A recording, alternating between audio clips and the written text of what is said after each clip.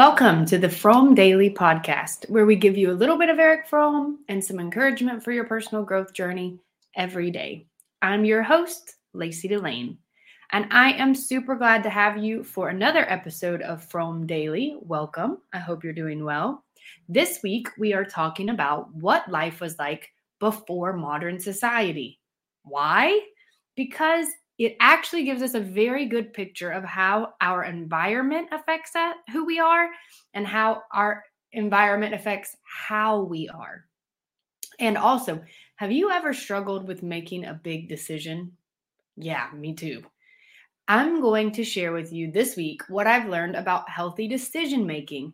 And on Friday, I'll share the most helpful tool I've learned for making decisions. And for making decisions that I'm pleased with afterward and that I don't end up regretting. So let's get into it. This week, I'll be reading from his book, The Anatomy of Human Destructiveness. All right, so I'm going to get into it. Fromm is talking in this book and in this section of the book that I'm going to read to you today about anthropology, and he's painting the picture of how different societies from different times in history produce different types of people. Okay.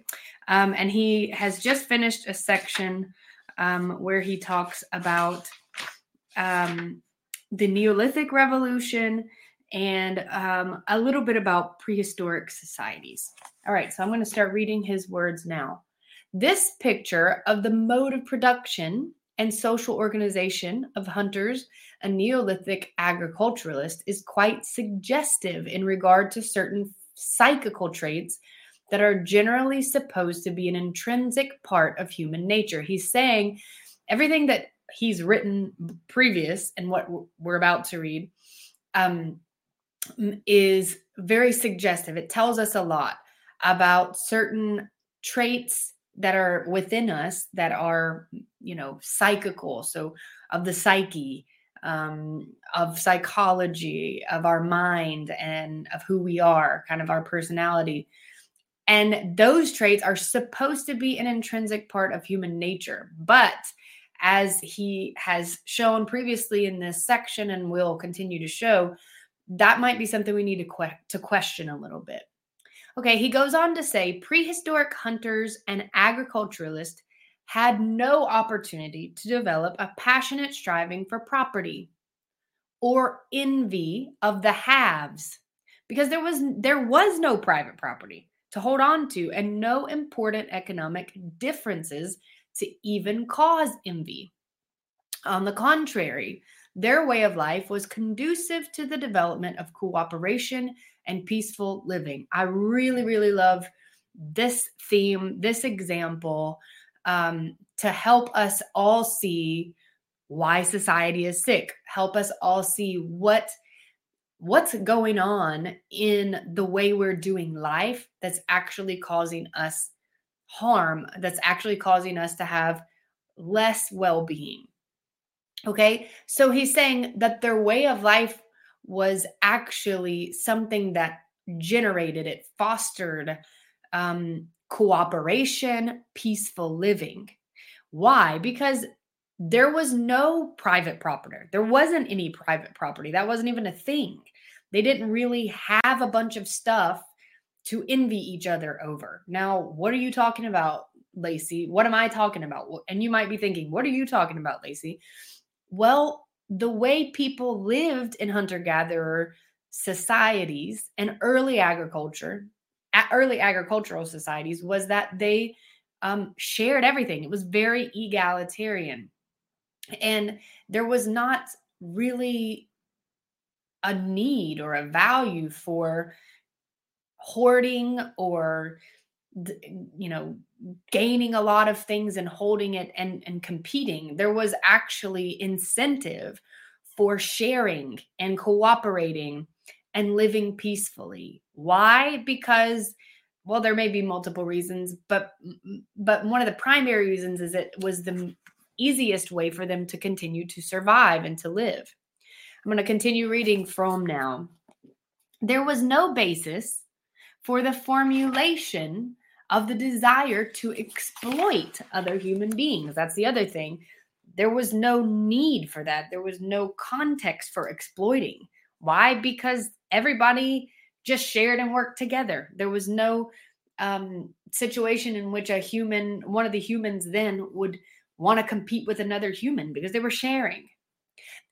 Fromm goes on to say, the idea of exploiting another person's physical or psychical energy for one's own purposes is absurd in a society where economically and socially there is no basis for exploitation. There's no basis for competition. There's no basis for using another human as a means to your own end.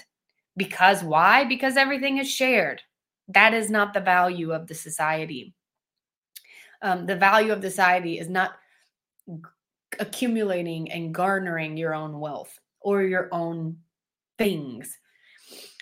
Fromm goes on to say, the impulse to control others also had little chance to develop.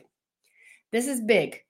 These are my words. This is big. And I want you to pay attention to what he's saying here and see if you can see how it really does apply and to our modern society. He goes on to say the primitive band society and probably prehistoric hunters since about 50,000 years ago were fundamentally different from civilized society. And you know what? Christopher Ryan, who wrote Civilized to Death and Sex at Dawn, would say that maybe even further back, the most of human history, we lived in this primitive band society, in this hunter-gatherer type approach to life. And those values and those societies were fundamentally different from modern society. Fromm goes on to say, precisely because human relations were not governed by the principles of control and power. I think this is a very, very important point. They were not governed by the principles of control and power. Think about what things in your day-to-day life are things that are actually controlled or directed or facilitated by control and power. Corporations, government, even how kids go to school, how they are in school. Even sometimes the way we raise kids is really more about controlling their behavior than it is about them being genuinely who they are. Fromm goes on to say, their functioning depended on mutuality. Okay, so he's talking back about the hunter-gatherer societies. Instead of being about control and power, it was about mutuality. That's how they got by, was doing things mutually. An individual endowed with the passion for control would have been a social failure and without influence. And my words now, on the contrary, now we see that it's like how as hungry as you are for control and power is as successful as you're probably going to be in our current modern society. All right, back to Fromm's words. Finally, there was little incentive for the development of greed, since production and consumption were stabilized at a certain level. Okay, so he also continues here to say, ask, okay, so does that mean that possessiveness, exploitation, greed, and envy didn't exist and were just like exclusively products of civilization? And he says, it does not seem to me that such a sweeping statement can be made. We do not have enough data to substantiate it, nor is it likely to be correct on theoretical grounds, since individual factors will engender these vices in some individuals, even in the most favorable circumstances.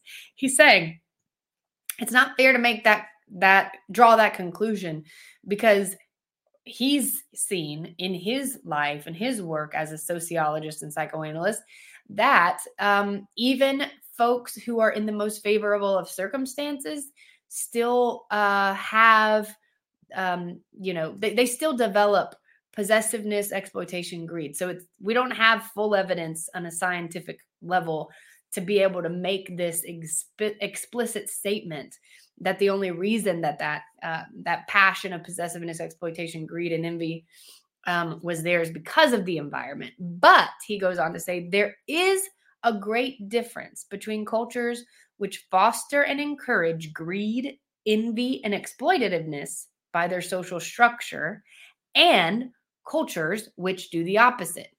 He's saying there's a great difference between a culture that says, hey, go be exploitive, go be greedy, go be envy, just based on the way that the society is set up, versus cultures like the hunter-gatherer societies, which foster cooperation, peacefulness, working together, and don't have this value for accumulation and thus the ensuing competition and frustration and envy that comes along with it. I think it's very clear that our culture is much more competitive. It's much more about owning and having and being better than it is about cooperating. And I think that is a thread that is common through media, through our goals and what it means to be successful in society. I think if you look at what we look at for entertainment, you can see that competition is like number one. You got to be better than the other guy. You got to be the best. You got to win. And that just wasn't a thing amongst hunter-gatherer societies. All right, this week for your encouragement, decision-making. Wow, it's a big one. And making big decisions can be terribly difficult. Yeah, I mean, it's tough. You know what? I was a disaster at making decisions for a long time. I couldn't decide things without asking like 8 million people what their opinion was, and then making a decision based on that, based on what they said. The reality was I wasn't in touch with myself enough to know what I truly felt, and thus to make a decision in line with what I truly wanted. So step one to healthy decision-making is what we talked about last week, self-awareness. All right. Hopefully I've given you some tools to build your self-awareness in the post that I left on Friday. But I will say that it wasn't until sometime after being in therapy, working, and becoming more aware of how I was feeling that I realized that the pattern of my behavior was to like go to multiple people when I was doubting myself on a decision and hope to get affirmation on it from other people. Like I needed someone outside of myself to affirm the decision I wanted to make in order to make it. And sometimes if I didn't get that, I would not make the decision that I was thinking was best because I didn't get the affirmation. Not a great way to go about decision making, especially big decisions, and doesn't lead to a very productive decision making model or future or circumstances for after the decision. The nugget I have for you on this theme today is that first we observe and collect data. Data, you might ask? Yes, data. Get some information first. If it's a new job or a dating situation, you need to know everything you need to know in order to say, yes, this is a good fit for me, or no, it's not a good fit for me. So first, the most important thing is get information. Tomorrow, I'll tell you more about how you can do that. And Friday, I'm going to share with you the number one thing I have learned to do to help me make a big decision. For now, I'll say goodbye. If you want more Fromm content, check out frommdaily.com. That's Fromm with 2 M's, FROMMDAILY.com. To access our Friday episodes, become a paid subscriber of the Fromm Daily Substack. Paid subscribers have access to our weekly personal growth support group, hosted by yours truly, Fridays at 10 a.m. Eastern Time live. Weekly Substack chats, Wednesdays at 10 a.m. Eastern, are open to free and paid subscribers alike. See you there. I hope your day brings you lots of new experiences from which to learn and grow, and you find the value in them. And regardless of where you are in your journey, I'm proud of you. You're in the process of growth, and that's what counts. Yeah. I'm Lacey Delane signing off. See you next time on Rethinking Humanities from Daily Podcast.